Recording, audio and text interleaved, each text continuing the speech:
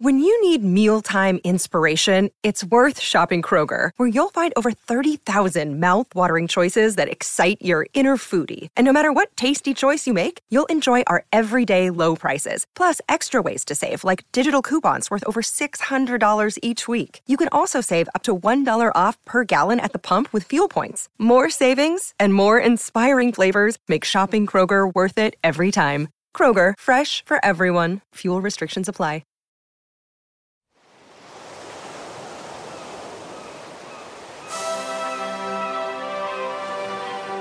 Hello and welcome to Footballistically Arsenal. I'm Boyd Hilton.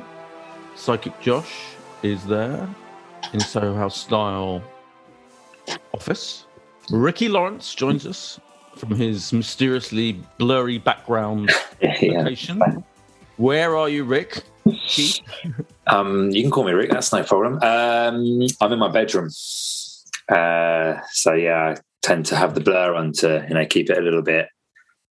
Yeah, keep the mystery. Yeah, exactly, something like that, yeah. This couldn't be more irrelevant for people listening on audio only. Boyd, how was BAFTA, Boyd? Very most loud important. there, Joshua, in your anger. BAFTAs were good. I had a good time, thank you. They started... It was quite annoying because... The red carpet was open when the game started, basically. And then by the time I got into the Royal Festival Hall, the venue where it was taking place, and into my seat was basically the last 5 minutes of hell of the game. So as I was walking in, I was watching it on my iPhone, and I could see that things were getting really tense. I could see they were having some chances, and the goalkeeper was going forward, and then it all cut out because once I got to my seat, there was no coverage. So I had to wait ages and ages for to work out whether we actually managed to win or not in the last and go and see out the last 5 minutes. It was quite stressful. So I kind of wasn't really paying much attention to the awards because I was and I was sat right in the middle of a huge row, so I couldn't really easily get out to check, and so it was a bit stressful. But in the end, it's all fine. Oh, and Mark Pugac was there. Of course, occasional / frequent guest on the Footballistically Arsenal podcast, and he was nominated for I think the ITV coverage of the Euros semi-final. Didn't win, sadly, but I bumped into him and we were both literally going, "Can we survive this last 5 minutes?" as we were entering the venue and trying to get our seats. And he was I've never seen Pugac so stressed out. It was fine in the end. All right, Josh.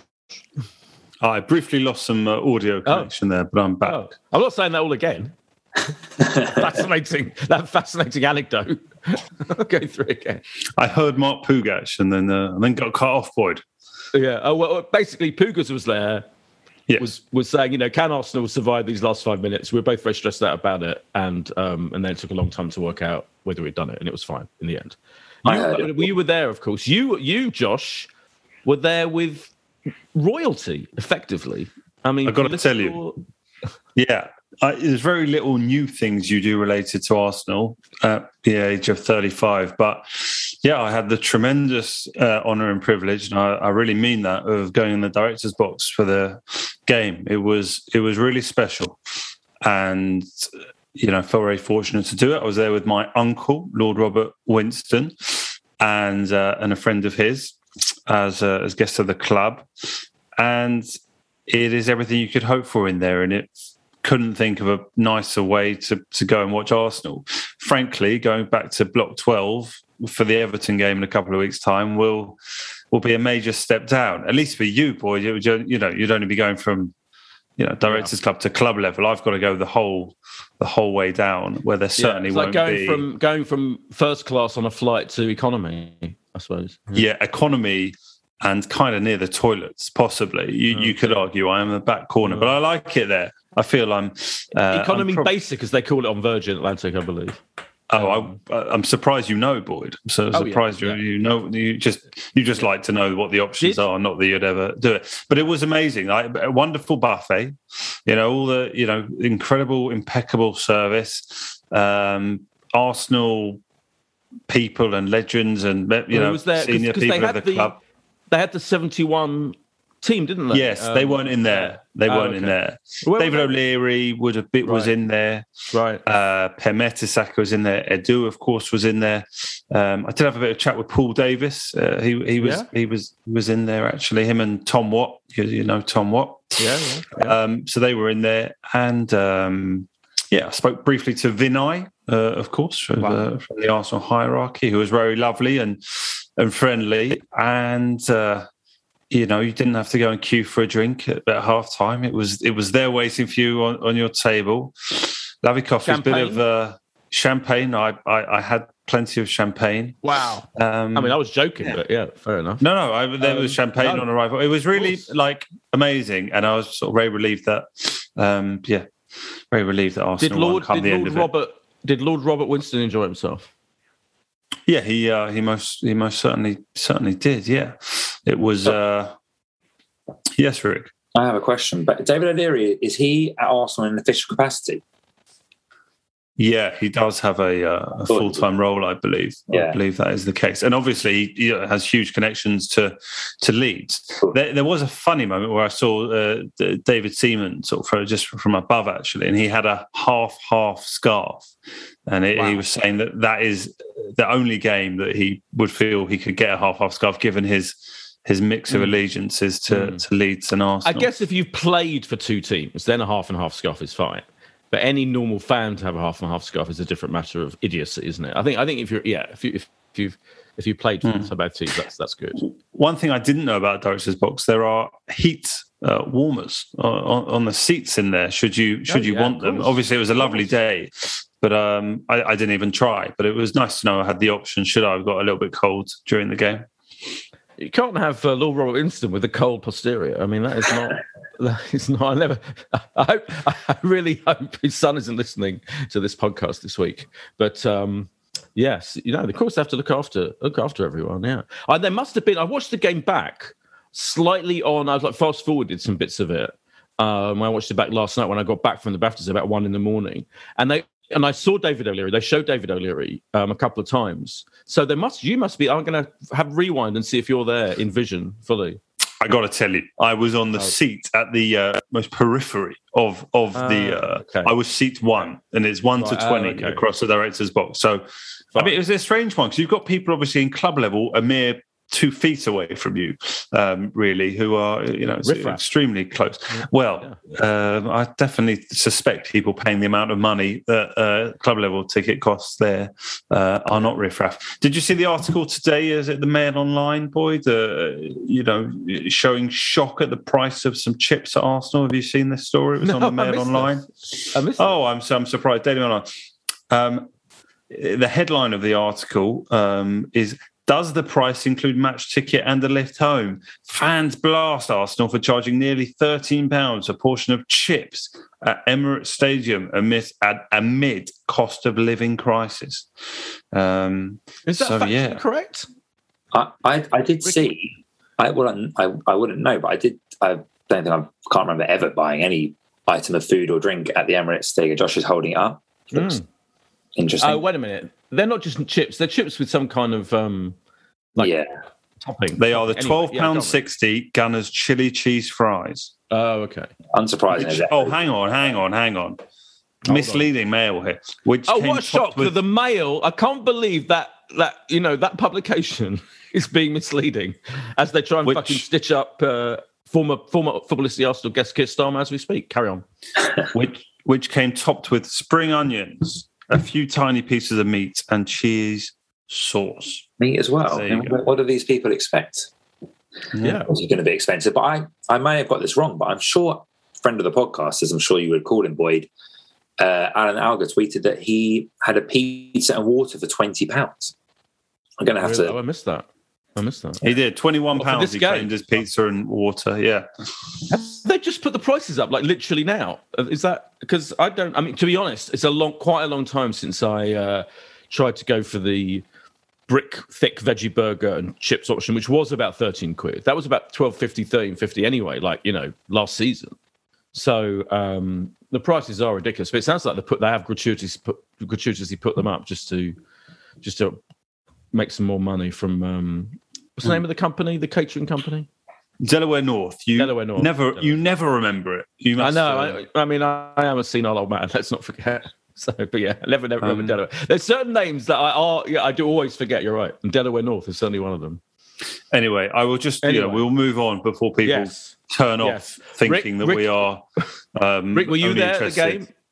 I actually, at one point, I was going to have Josh's ticket in the previous mentioned block 12, but I didn't think I could go originally, so I didn't. And then I tried and I couldn't get a ticket. I was trying for the whole week and just couldn't get a ticket. So the short answer is no, unfortunately, no. I've got to say, I feel demand is at its biggest for a decade. It feels like I also had a number of people saying like, anyone got spares in various WhatsApp groups I'm in, who's got spares. It's a sign of the times that, obviously the games are important, but there is such demand now. And, even ticket exchange, which used to be flooded every single game with many tickets in all parts of the stadium that, people could buy. There's like nothing on there coming up to these games. So, I'm sure the club, at least from that side, are doing well. Yeah, I felt bad from that point of view that I didn't go. I think, but then I bumped into a lot of, Dermot obviously didn't go. Dermot actually won a BAFTA yesterday, so he made the right decision to go to the BAFTAs rather than go to the match, and he had a fantastic time. And but who also won a BAFTA that chose to go to Arsenal rather than the BAFTAs? Here's a quiz question for you: which TV personality made that decision and ended up winning, but he wasn't there to pick it up? And they explained, his colleagues on this show said he's gone to the football. So it's a great question. Do we get a clue? Yeah. Well, one of the clues is that it was his colleagues, his on-screen colleagues. So he's got more than one. It's like a gang of people on this show. That's a clue. And it's one of my favourite shows on TV. That's the other clue. Well, I can't keep up. You watch more TV in like a single evening than I do across a month. I've got no idea. Okay, Ricky? Well, I've now brought up the list of... I'm assuming that Matthew McFadden isn't a big Arsenal. No, and he wasn't there, but no, he was... I guess maybe... I know It's a Sin didn't win, did it? No. I mean, no. Callum Mo Gilligan? No, Mo is an Arsenal fan, but he was there. Callum is Welsh, but he's a kind of honorary Arsenal fan. He's been to Arsenal the last few games, I've noticed. I'll tell you, I'll relieve the tension and the boredom. It's Bradley Walsh. Oh, of course. The Chase. Oh, yeah. The Chase won Best Daytime Show, quite rightly, because it is brilliant. And Bradley chose to go to Arsenal, thinking... I think they said that they all just assumed they wouldn't win. So, but good on him. That's what I say. Yeah. Anyway, we should, I guess, address the key issues of the game. First of all, obviously the start. So I was watching the game, listening on my headphones, and I said to a friend of mine who was also there as an Arsenal fan, like, if we score early, then I'm confident everything will be fine. He was like famous last words. But I was nearly the case. We scored early, gifted that goal, scored another goal. Eddie, absolutely fantastic second goal. Nice build-up, excellent finish. And then it all went weird with the sending off. How was it there? Were you, you must have felt, this is going to be fantastic. Once we scored 2-0 up and the sending off, it's going to be like a 5-6-0. 100%. I was busy trying to work out how many goals behind Spurs were and thinking how could goal difference play a role in the battle for fourth spot and how we could, be closing it down very, very quickly. But yeah, it wasn't speed. It was... I totally couldn't foresee that there was going to be any stress towards the end of the game. Once they were sort of down to 10 men, we were just totally dominant. Just felt you were just looking at sort of the Arsenal attacking side of the pitch. It took me a few minutes to remember why Eddie did his kind of apologetic scoring hand thing.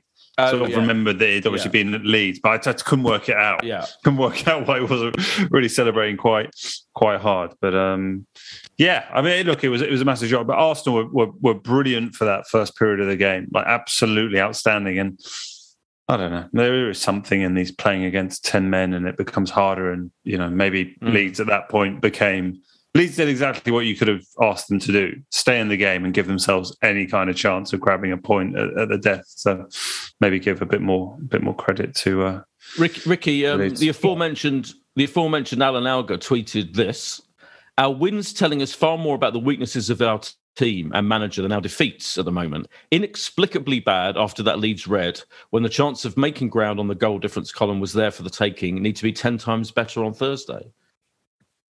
Difficult to disagree. The goal difference, I guess, I haven't worked out the permutations of how it will come into play. I'm sure it's not that difficult, but if we beat Spurs on Thursday, obviously the goal difference is irrelevant anyway. But yeah, I think that in recent games, I think Man United, who I've said for ages they're useless, I think they actually were probably better than us on the day, and I think we got a bit lucky with some of the decisions.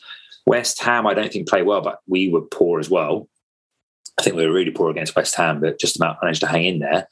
And against Leeds, yes, I think I messaged to say in the first half, I couldn't recall a team being as bad as Leeds were yesterday. I know obviously went down to 10 men, but that was only with about 15 or so minutes left of the first half. They were absolutely awful. They didn't barely get out of our half, or their half even.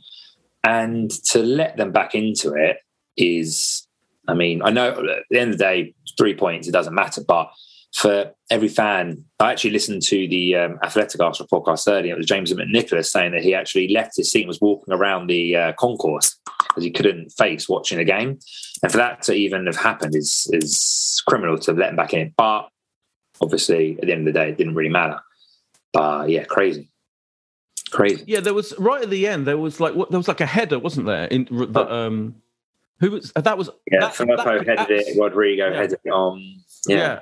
And that could so easily have gone in. I mean, can you imagine that? Devastating. Yeah, I do think it was a combination of a few things. One, just not being in fantastic form despite the results. I think most, I guess you put it down to nerves and a bit of complacency. Like the corner that we conceded for their goal, Xhaka air kicks it.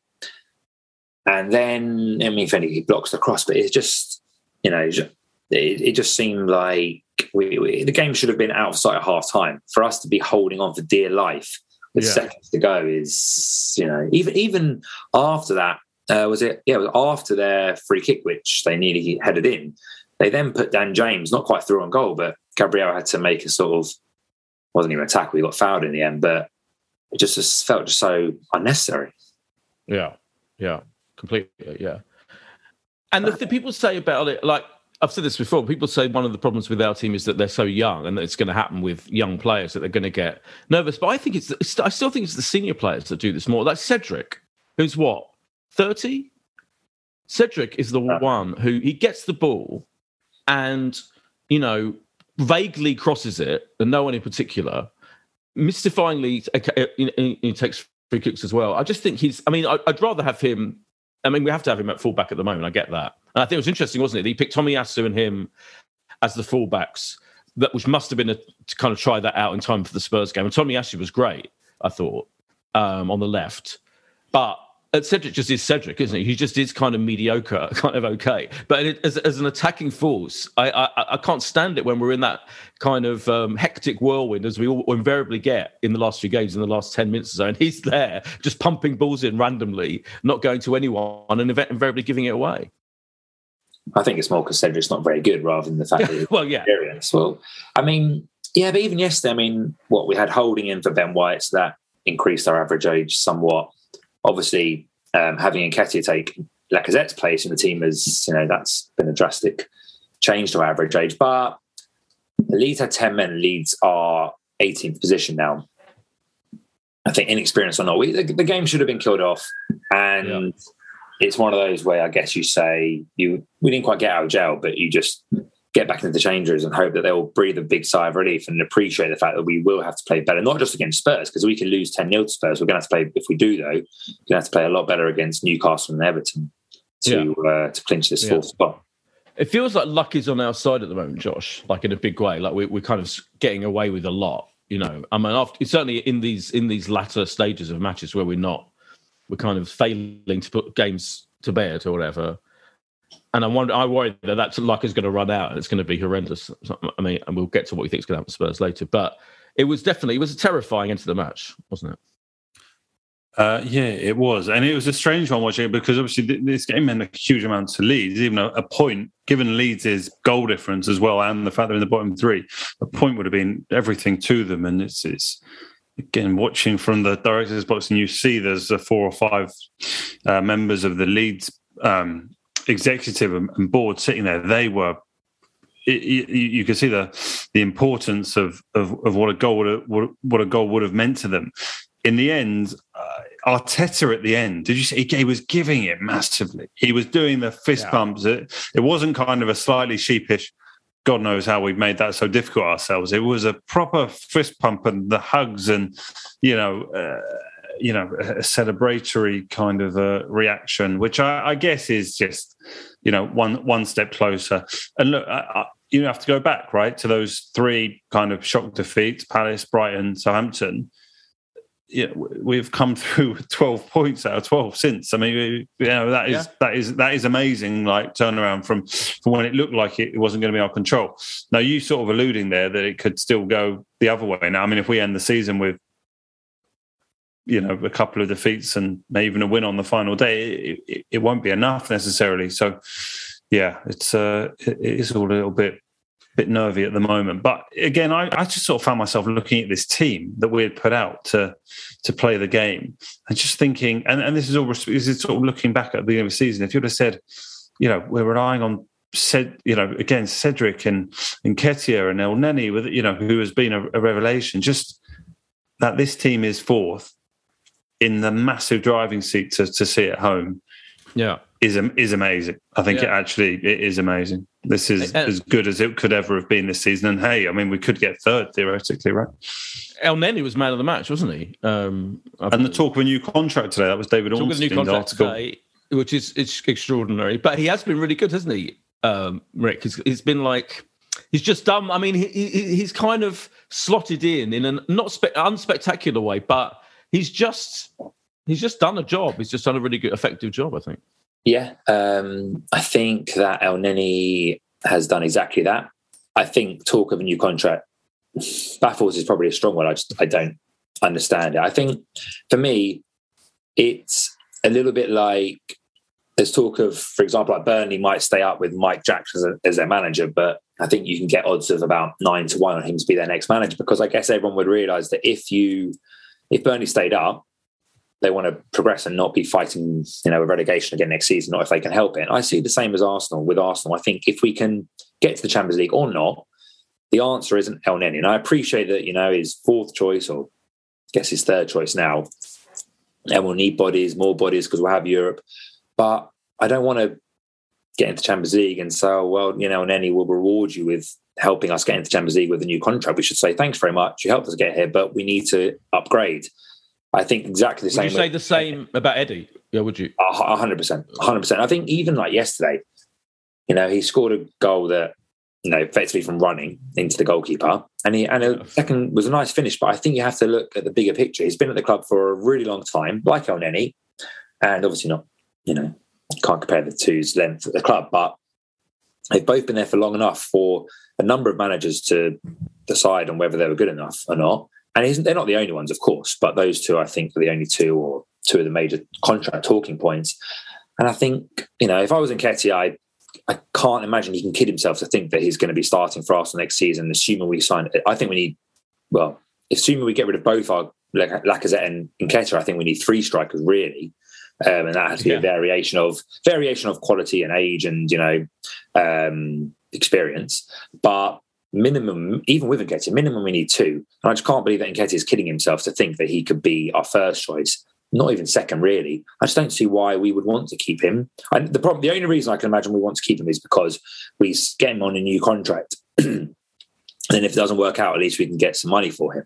But he should be looking to move on. I think we should be looking to move on from him. And same with El Neni. I know it's difficult to find someone who's going to be happy to sit on the bench, which El Neni has done for the whole season, probably because he's on stupid wages that we paid him. And why would he go anywhere else when he can just get that move at the end of his contract? Same with someone like Jesse Lingard at Man United. He could have left in the summer, I'm sure, but he thought he's probably getting paid a fortune at Man United and will get paid loads more when he leaves on a free transfer, because everyone knows you get more when you leave on a free transfer. So, no, I wouldn't give either of them new contracts, because I think especially if we're going to be playing the Champions League, it's not like we can put the league to one side and concentrate on the Champions League, because we're not going to win it. We'd be lucky probably to get out of the last 16, but maybe that's being a bit pessimistic, but maybe it's not. So we have to concentrate on the league, and we need players that can play in the league every single week. And I just don't think, and Nenny's had 4 good. When was the last time you could say Nenny's had 4 good games? People used to moan about when Ozil would play well, when his contract was running up, we give him a new contract, then he would stop playing well. Well, we're about to do the same thing with Nenny by the sound of things. Yeah, it is weird. I agree with you. It's crazy. Yeah, I mean, I think. Go on, Josh. Yeah. Well, I just wonder with El Nenny. I mean, he's only 29, right? Like, another sort of couple of years on presumably not the highest wages, at the club. I suspect, especially if you're starting to think about the fact, well, we've definitely got European football, right? I mean, that much we know next season, and the squad is desperately short. So I guess they're taking a view on what it would cost to get another version of El Nenny into the club, who might well not play a huge amount of games, or certainly start a huge amount of games. I think it's still sort of only 14 in all competitions, this season. So I can sort of see the logic, but I mean, our squad is going to have to, really, flatten out in the summer, because you're looking at the fact that, for the last few weeks, there's been a couple of kids on the bench that, have really never played a minute of Premier League football. Never mind Lacazette's going. Never mind Nketiah could well be off. So, it sort of makes sense. Got knocked out of the FA Cup straight away this year. And we've actually been pretty lucky with injuries, really. Other than Partey, I might be wrong, and someone correct me if I am, but Partey, I guess, Tomiyasu, Partey. But overall, I feel like maybe I'm wrong. But I do hear that, and I'm talking from a fan perspective who doesn't have to, 1, find the player we need to replace on any with, and 2, pay their wages. Although, but I just think, like, I like to see someone who you think, okay, maybe he's going to be really good, rather than Nenny, who he's been at the club for 4 or 5 years, roughly, and no one has ever said, "Oh, he's a really good player," because he's not. Yeah, first year was 2015, 16. When El Nenny, I agree with everything you've said. I agree with everything you said, Ricky, about him. You're absolutely right. But do you know what? Something weirdly, I don't really care if they give him a new. I think he'll stay, because he said he wants to stay. They'll exactly what Josh said. They'll give him a new contract, not high wages, and he'll. Yeah, and you have to be pragmatic, because let's face it, like, Partey is injury prone, right? I mean, you can't rely on him. He's had long periods of injury every season. And I know he's not been, each season he's been at the club. And, Xhaka, I mean, anything could happen with him, as we know generally. I just think having a body, a decent, solid, sometime in all squads, I mean, except actually even Liverpool, right? He's like Liverpool, James Milner. He's like our James Milner. Yeah, James Milner or Alex Oxlade-Chamberlain, Yeah, well, yeah. But I think the fact that he's 29, like, I think, well, he's almost like, what's he really gonna? What have we got to achieve out of what are we going to get out of keeping him? Other than someone that we can play if we're either knocked out of the Champions League in the group stages, or we're getting to Europa League, or we're already through in the Champions League, or the League Cup. And I don't know. I feel like it's just not that exciting. But I do think he'll stay. It's definitely not exciting. Yeah, exactly. That's kind of what I want out of football, isn't it? Yeah. Oh yeah, it's definitely pragmatic. But I think we have to buy a midfielder anyway, and that's what we have to have a starting midfielder. We have to have, because otherwise, if it's just Xhaka and Partey, they know they're nailed on to start every single week. Otherwise, anyway, which is we need a. I think that's our number one striker, obviously, and then it has to be a midfielder. Yeah, I agree. Yeah, we'll talk more about the game and all of this, and I want to talk about that song. I want to talk about what's going to happen against Spurs. Oh, the new manager's got a new contract. We should talk about that all after this ad break.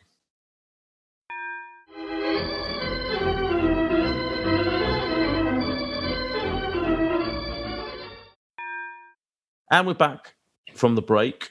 We should mention that. Well, let's talk about the game. In the game, the sending off. I mean, that fell. The only thing that astonishes me about that, watching it back, was that the referee didn't send him off immediately. It was one of the worst tackles I've ever seen.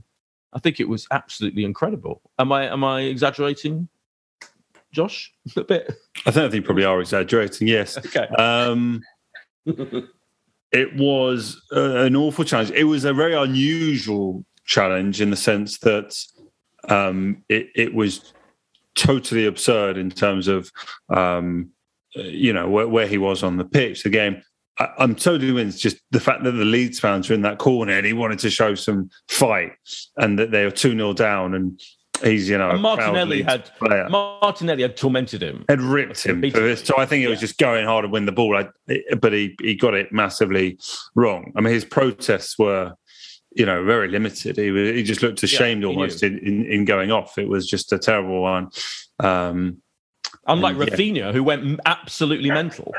Yeah. And does anyone know why? But it was interesting. You know how we talk about if you go to the VAR monitor, what's coming. It was really, Jesse March, I was watching him obviously from above, the Leeds manager. It wasn't even waiting. It was like they knew the second. He was already talking about what subs they're going to do.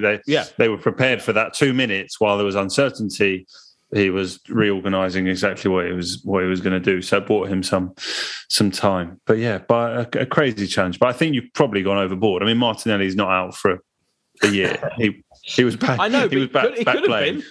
It was in terms of stupidity and costing your side. It was right up there. I know they were 2-0 down by that point. I mean, I can't. Yeah. Whole context. I've got you off the hook there, Boyd, haven't I? Thanks. I mean, it was so cowardly. I mean, both physically and just like it was a bit like Xhaka's tackle at Man City earlier in the season, but actually worse. It was 2-0 down. We're close to being relegated, and I'm off. I'm sure he regrets it massively, but really, really, I think Carragher was an idiot. Carragher said it was disgusting. So it was disgusting. Yeah, repeatedly, and called him an absolute idiot. Yeah, those are the highlights of the. Yeah, I think in terms of the ref not giving me a red card, I know it's not that important, but I guess if you're a ref, you can either send him off and then look a fool if you ended up. It has to be downgraded. It's much easier to book someone and then say, sorry, mate, but you're actually sent off. And I guess VAR changes the way refs ref the game, because why wouldn't it? But I think that's a real flaw. I mean, on the one hand, this is the only good thing about VAR is that it reverses a decision like this when it's. But you have seen decisions where it seems to be a clear red card and they haven't changed it. Yeah, the referee. It must just be a mental game for the referee. How do you decide what's red and what's yellow when you're going to have the fact that you can watch it after. I think probably that Josh mentioned the Leeds fans. Funny, on Match of the Day, you could see some of the Leeds fans are like giving it, yes, go on, great tackle, and you could see a couple just think, he's let us down, straight away, because it was just so obvious. Yeah, it was so weird. On one of the, I was like mesmerised by they had first of all Luke Ayling, his face when he committed that foul, the worst foul I've ever seen. I take that back. It's in the top 20. He was like absolutely clear. He knew he was going to be sent off. And then Rafinha going absolutely mad for about for almost the rest of the half, really. Yeah. In fact, even they had a close-up on him at the start of the second half, and the Sky pundits thought he was being substituted, but he wasn't. And they were all, it's coming off. And they said, no, he's not. Because he even looked furious then. He still looked furious at the start of the second half. Adam Smith was convinced he was going to be sent off. Yeah. I mean, he should have been, really. He stalked the referee. He was absolutely, literally, like running up to the referee and stalking him. And the other one, that Meslier, that goalkeeper, he was mortified for like 20, 25 minutes. And he kept shaking his head. I mean, he looks about 8 years old, Meslier. I don't know how old he is. He looked like basically like an 8-year-old who'd like pissed his pants or something and was like embarrassed. And I've never seen the like. 22, but that is young for a Premier League goalkeeper. And obviously, he's his second year of being a Premier League goalkeeper. So I think it definitely affected. I mean, Leeds as a whole looked ragged, completely ragged at the start of the game. It was, extraordinarily, straightforward for Arsenal. But I guess credit to them for the way that they turned it around. We've got to talk about. I know neither of you were there. We mentioned the anthem, boys, last week. Yeah. Is it already being referred to as the anthem? The anthem by Lewis Dunford. And I got a few messages suggesting that perhaps certainly Gareth, I don't think, was wild on it. I was a bit surprised, I've got to admit, that the club engaged it just because of the lyrics being so the lyrics for the rest of the song being a little bit possibly 18 plus, but it didn't really occur to me that they could get a much sort of cleaner version done, and therefore it could be played. And I think I'm right in saying that's kind of what's happened. And I got to tell you, I don't know what you thought about the videos, and I know there'll be mixed opinion. I can see there's mixed opinion online about it, but it did create a good noise at Arsenal, and people who hadn't presumably been aware or been on social media looking around and thinking, it was almost relatively impressive start to the game, and also they played it at the end. Have you seen any of the clips back, Boyd? Yeah, I have. Yeah, I mean, I thought it was. Yeah, we got a message from Princess Guna telling us off, quite rightly saying, just listening to your pod, I just wanted to correct you on one thing. The potential Arsenal anthem, it's not officially called Arsenal anthem, it's just a potential Arsenal anthem, was not put out there by Louis Dunford himself, but a Guna who lives in North London. I personally love it and can't wait to sing it. And it did, as you say, it did get the crowd roused up, didn't it? Arteta said, he'd heard about it and, he sanctioned the whole thing clearly. Well, they had him down at the training ground, I could see. Right. Louis Dunford was down at the training ground. And then, of course, at the game on Sunday. It'd be interesting to see if it sort of catches on. You assume it will be played at the final game of the season against Everton as well? Yeah. I think that's the wonder of you. Have we lost the wonder of you? Is that what's gone into place? We lost that a long time. I was always of the opinion that why can't we just play good old Arsenal? And I listened to last week's pod, and when Gareth was talking about the song of the season, I thought he was referring to the Saka and Smith Rowe song until he said the Mikel Arteta one. But I think the Saka and Smith Rowe song was the best. And actually, I loved it. The United game, when as soon as the final whistle went, that's where the whole crowd was singing. That's much more fun. I'd say, to be honest, I was a bit of a naysayer to, what is it called, The Angel, this new song. I was a bit of a naysayer when I heard it going around on Twitter. And actually, a few people behind me at West Ham were trying to sing it, and it didn't catch on, but I think it's impossible to start a song at that ground. But I'm neither here nor there. I mean, like I said, I haven't been to the ground since we started singing it. But if it catches on, great. But it seems like not the song for after the game. If you win, it's a bit more, I don't know. Anyway, I think it's they played it during when the warm up, didn't they? And I think that's like to get the crowd going before the game. I think it's fair enough. Yeah, but I like Emile Smith Rowe, Saka Smith Rowe as well. Fair. Clearly, we're both Status Quo fans. That's the issue there, because obviously it's more that song. But I had a karaoke night on Saturday, and actually, that song we did have on. So yeah, you sang the original of the original. And actually, funny enough, I sang it with some Spurs fans, but obviously, wow, I changed the words. Wow. Leyton Orient run out to that song. Did you know that, Boyd? Really? Did they? The Status Quo song. Yeah, that's why Leyton Orient run out of Brisbane Road, rocking all over the world. So, if you go down to Brisbane Road, you can hear that too. My gut now is with this song. I think it's going to stick. I can see this sticking for a while. I think it seems to have got enough of a reaction and traction and momentum. It's quite interesting to show what you can do online. Someone with a couple of thousand followers who's, just had it. And I agree probably with what the message said about an element of organic desire to see something through. And I think part of it, and this isn't doing the song a disservice, I think part of it is almost just fans wanting an anthem. And then this, for whatever circumstance and timing, has perhaps begun it and presumably will stick now. So it'd be interesting. If it comes with the. Be interesting to see if it carries at the away games, or whether it's more of a. What did you say, Ricky? I said it's come at the perfect time. Win 3 games in a row, be a few points away from top 4, and I agree with hear and read lots of stuff about how this is the most united Arsenal fans have been for a long time, which I 100% agree with. So it's all the perfect storm, if you like. Even Alan was go on, sorry. No, that was actually one of the things I was speaking with Paul Davis after the game, and he was sort of reflecting that it was the sort of loudest and most positive sort of environment he can remember in recent years of the club. That's what we were discussing, and there's simply no question that it is. And it's interesting, again, not to harp on, but being upstage, you get a better sense of, in the middle of a stadium, you actually get a better sense of the atmosphere. When I'm away in my corner, I can kind of feel if my corner's noisy. But actually, when you're sat in the middle of the upper tier right front, you really get a sense. And it was loud, in a really sort of strong atmosphere. And well, hopefully one more home game where it, hopefully will already have been a celebration and won't need to be a celebration on the day. But we'll get onto that. Well, Alan Alga liked it. Alan said he thought it was brilliant, well done. Maybe get the words on the screen for a few matches while it beds in. Then job done, said Alan. Alan's a miserable old bastard at the best of times. Pragmatic from Alan. Yeah, very pragmatic. Ricky, you're going to Spurs Thursday? I am.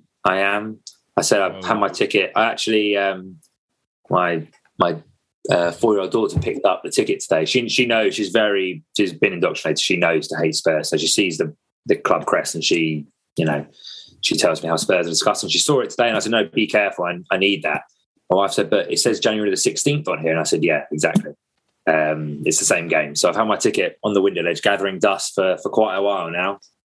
As Josh flags his at mine. Josh is shaking his ticket. I thought you meant, when you said your 4-year-old daughter picked it up, I thought you meant you sent her to the Tottenham Stadium to pick it up. No, I see. I was like, horrific. Don't send her in there. I mean, that's like the worst place on earth. Yeah, no, she's quite away from any game, let alone going to Spurs away.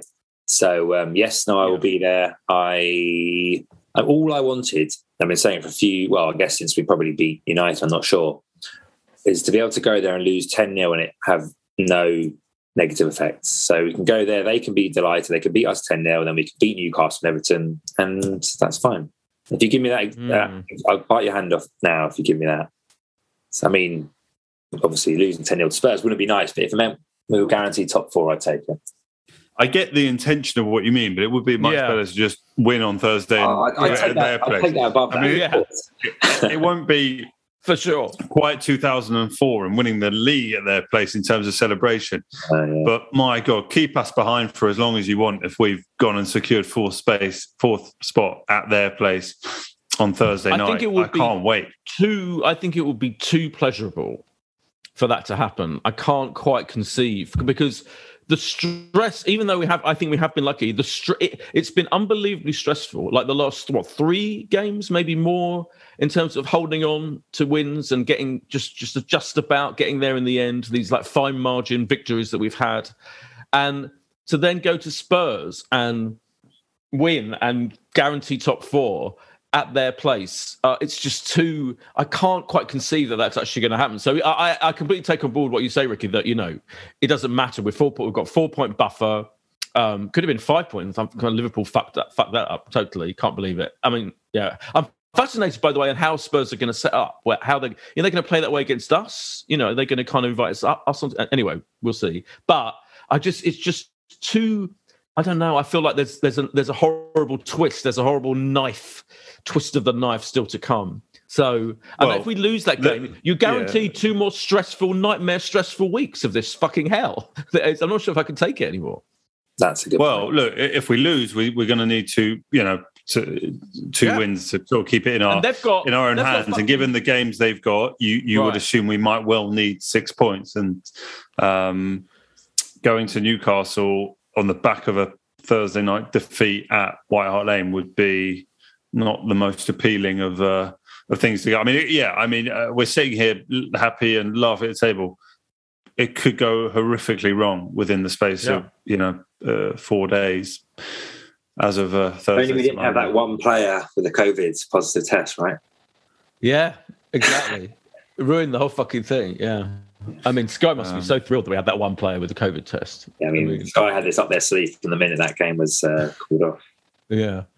Well, I think it's an interesting game for everyone. Neutrals, I think this is one of the most interesting North London derbies in years and years and years. And and also that it's the first time Arsenal will have fans in their new stadium. That's also an added element of it. So, yeah. Boyd, what are your plans for Thursday night?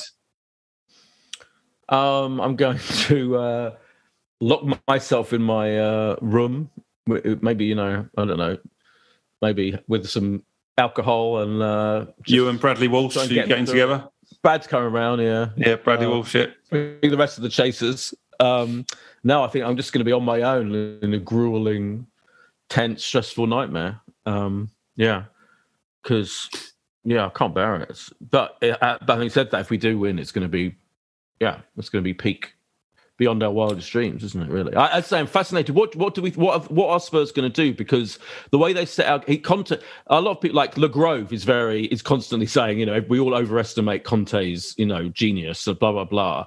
But I think when you watch that Liverpool game, and I watched it with my best mate who's a Liverpool fan, I mean, they did do that job pretty brilliantly, Spurs, in that game. I mean, it's kind of, considering what a machine Liverpool are. So I wonder if they kind of go for the same tactic. But of course, we quite like to play that way as well. We quite like, attacking on the break, etc. So it's going to be fascinating, isn't it? I think the most important thing is that against Liverpool, whichever way you slice it, and the fact that Liverpool obviously needs to win, so does Spurs. Spurs fans, they can say it was a great performance, etc., but 1 point didn't really achieve the whole deal. Yeah. So they have to win on Thursday, and we're in the advantage that not only can we lose and it'd be all right, but a draw is almost like a win, almost. Where it, will still be 4 points ahead with 2 games to go. Like that would just be huge. So, I'm not saying we'll just sit back and wait for them to attack us, but that doesn't really necessarily play to Spurs' favour. And maybe it plays into our hands a bit, but I think Spurs, they've got some just brilliant players. Harry Kane is just, another level. So, Son is like unbelievable. He is. Of course, and Kulusevski's scored a lot of goals, and Romero is brilliant. But I think they're a better side than what the league position shows, unfortunately. Maybe fortunately. But I think it'll be a really, really hard game, game, and that's why I'm so got that that cushion of the fact that we can lose and it be just about all right. That there is you're right. That relieves the stress a bit. It does, of course. The other thing I really do admire Arteta for, and I've had we all know we've all had our ups and downs with it, but I thought that, as I mentioned before, picking Tomiyasu on the left, because I was fucking up. That was the one thing I was most scared about, is what we're going to do with our fullbacks.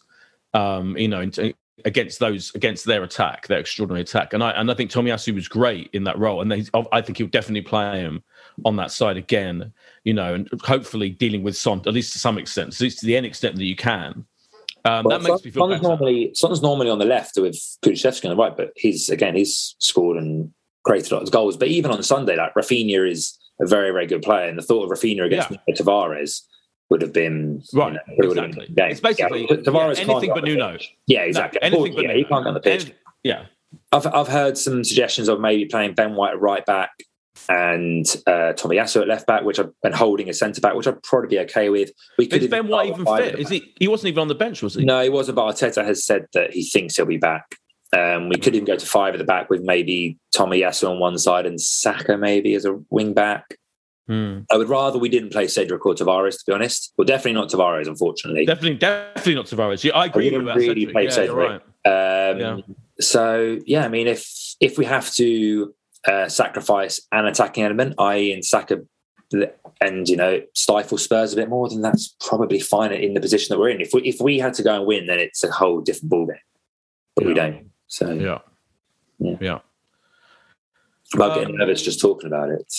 Same. Yeah. It's a whole stress. I can't think of anything else. We should mention the before we go to full official predictions. We should mention Arteta getting a new contract. We're happy with that, Josh?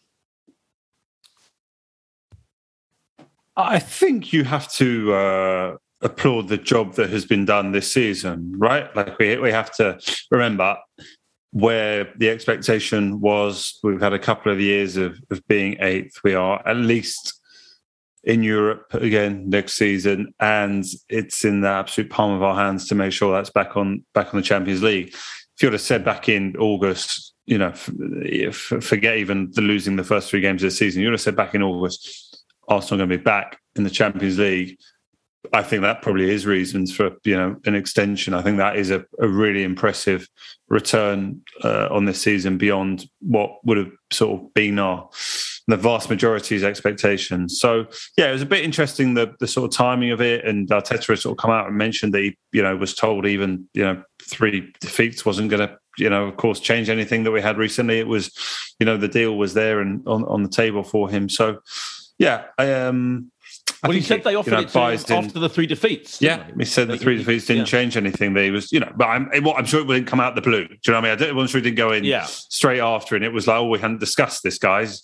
So what I mean is, obviously, this, it's ongoing and didn't change from the 3 defeats, which does show how highly that they regard him. And it goes on to the stability of the club, right? And we need that. Yeah.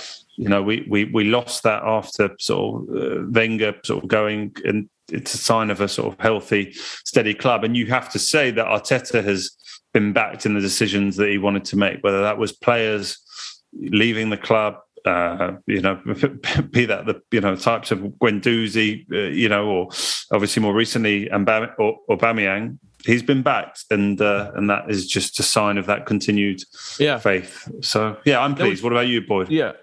Yeah, same. I mean, I think it makes sense. I think what is remarkable, really, though, is that there was no one really was that bothered. Do you know what I mean? Like, I think everyone thought it was a fairly sensible thing to do. Whereas a few months ago, I think it would have been very controversial to give him a new contract. But it almost went by without barely anyone even, disagreeing with the whole other thing. Even the most staunch Arteta kind of doubters, and there are still some I see out there in social media, were like, fine, give him a new contract. Kind of makes sense at the moment. Stability. I think also, with players, it's different. If you sign a player up to a 5-year contract, you know that they're staying unless you're going to get a big money offer. With a manager, if we lose the first 10 games next season, he's sacked, and just means we'll have to pay him more money.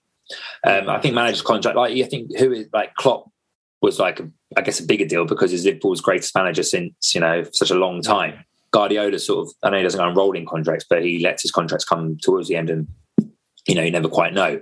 With other managers, like, who's the next manager you think, oh my God, he signed a new contract, it's unbelievable.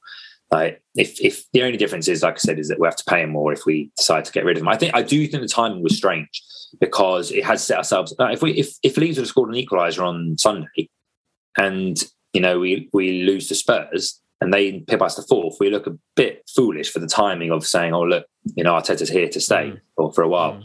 The jury's still out for me. But I wasn't fuming that we gave him a new contract.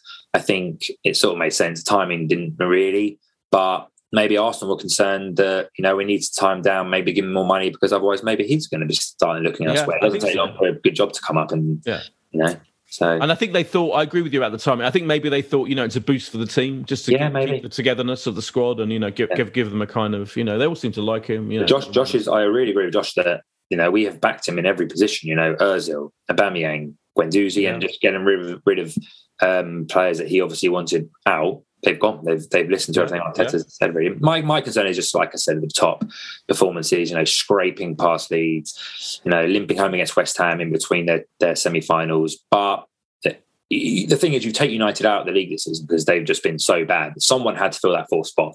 I really hope it's us. I hope Arteta goes on to prove me massively wrong. But I think just finishing 4th, in my opinion, doesn't make me think, okay, he's definitely the man to be the manager. But it's obviously not. You're not going to get rid of him on the back of that. So, yeah. Excuse me. The time has come to consider the Spurs result. What do we think is going to happen, Josh? It's so tough, isn't it? But I mean, in these recent fixtures where, we probably had slightly lower expectations, and most recently a trip to Chelsea that really surprised us and got us back on track for this top 4 race. We really dug it out. I think we'll draw, which I think we'd all have to really take at this situation, leaving us basically needing 1 win from those final 2 games to be guaranteed. So I think this will be 1-1. But I fear we will. I think we will do well. I think we will do well and get a 1-1 draw, and leaves us heading to Newcastle to try and wrap it up there. Interesting. Ricky? Yeah, I would never predict us to do anything but win. I'm not confident in the slightest, and I feel like it could be what I described before about losing and going on to have 2, like you said, Boyd, horrible games against Newcastle and Everton, hopefully with wins. But I was still putting a 2-1 prediction of a victory to Arsenal. So, there you go. Boyd, Boyd, you backing Spurs? No, I can't. I mean, I am tempted to go for the old, bet on a Spurs victory, and that way at least you get some kind of money out of it if the worst comes to the worst. But I was going to predict 2-2. I was going to predict a draw. I genuinely think it will be a draw. I just feel like we're quite closely matched in a way, like both kind of similar flaws, like similar kind of mental weaknesses. We're both similar, like we both had games where, like in our 3-defeat run and in there, they had a little run, didn't they, where they could barely like get a shot on target, even with that attacking lineup. But we're both perfectly capable of being terrible and being completely kind of like ground down by the opposition. And I wonder whether we might cancel each other out, and it might be a really boring game. I predicted 2-2, which wouldn't be boring, but it could equally be, quite excruciating. So, but yeah, I think a draw, and I'll go 2-2. But we'll see. Exciting times. And then we've got Monday Night Football after that. So I don't know when we record our next podcast. Maybe Sunday night. If we win, we're definitely doing a podcast. So we'll have to deal with that as we go. Because Monday night. I mean, at the moment, I mentioned on the last podcast, I've booked, got a hotel reserved, got the train to go up, but I'm really hoping not to go, in the sense that if it's done, I'm not going to Newcastle. So we will see. We will see. Well, stay safe at the what's it called? The stadium, the Spurs Stadium, Stadium. Yeah, Tottenham Hotspur Stadium. You get those filling up pints from the beer from the thing, whatever it is they have in that bar. You could go there. Not giving them our money, boys. That'd be ridiculous. I don't buy a drink. Giving Harry Kane's wages. Yeah, that's true. Take some. I want to check how much their chips are, and we'll get a comparison. They're probably not £13 or £12.60. Maybe not. I'll let you know, Boyd. Thank you. That's the important thing. There's the title of this podcast. Check how much the chips are. See you hopefully after a glorious, unparalleled glory of a victory at White Hart Lane, sending us into the Champions League. We can but only dream. See you later. Bye. Cheers, guys. If you want to advertise on or sponsor this show, check us out at playbackmedia.co.uk. Sports Social Podcast Network.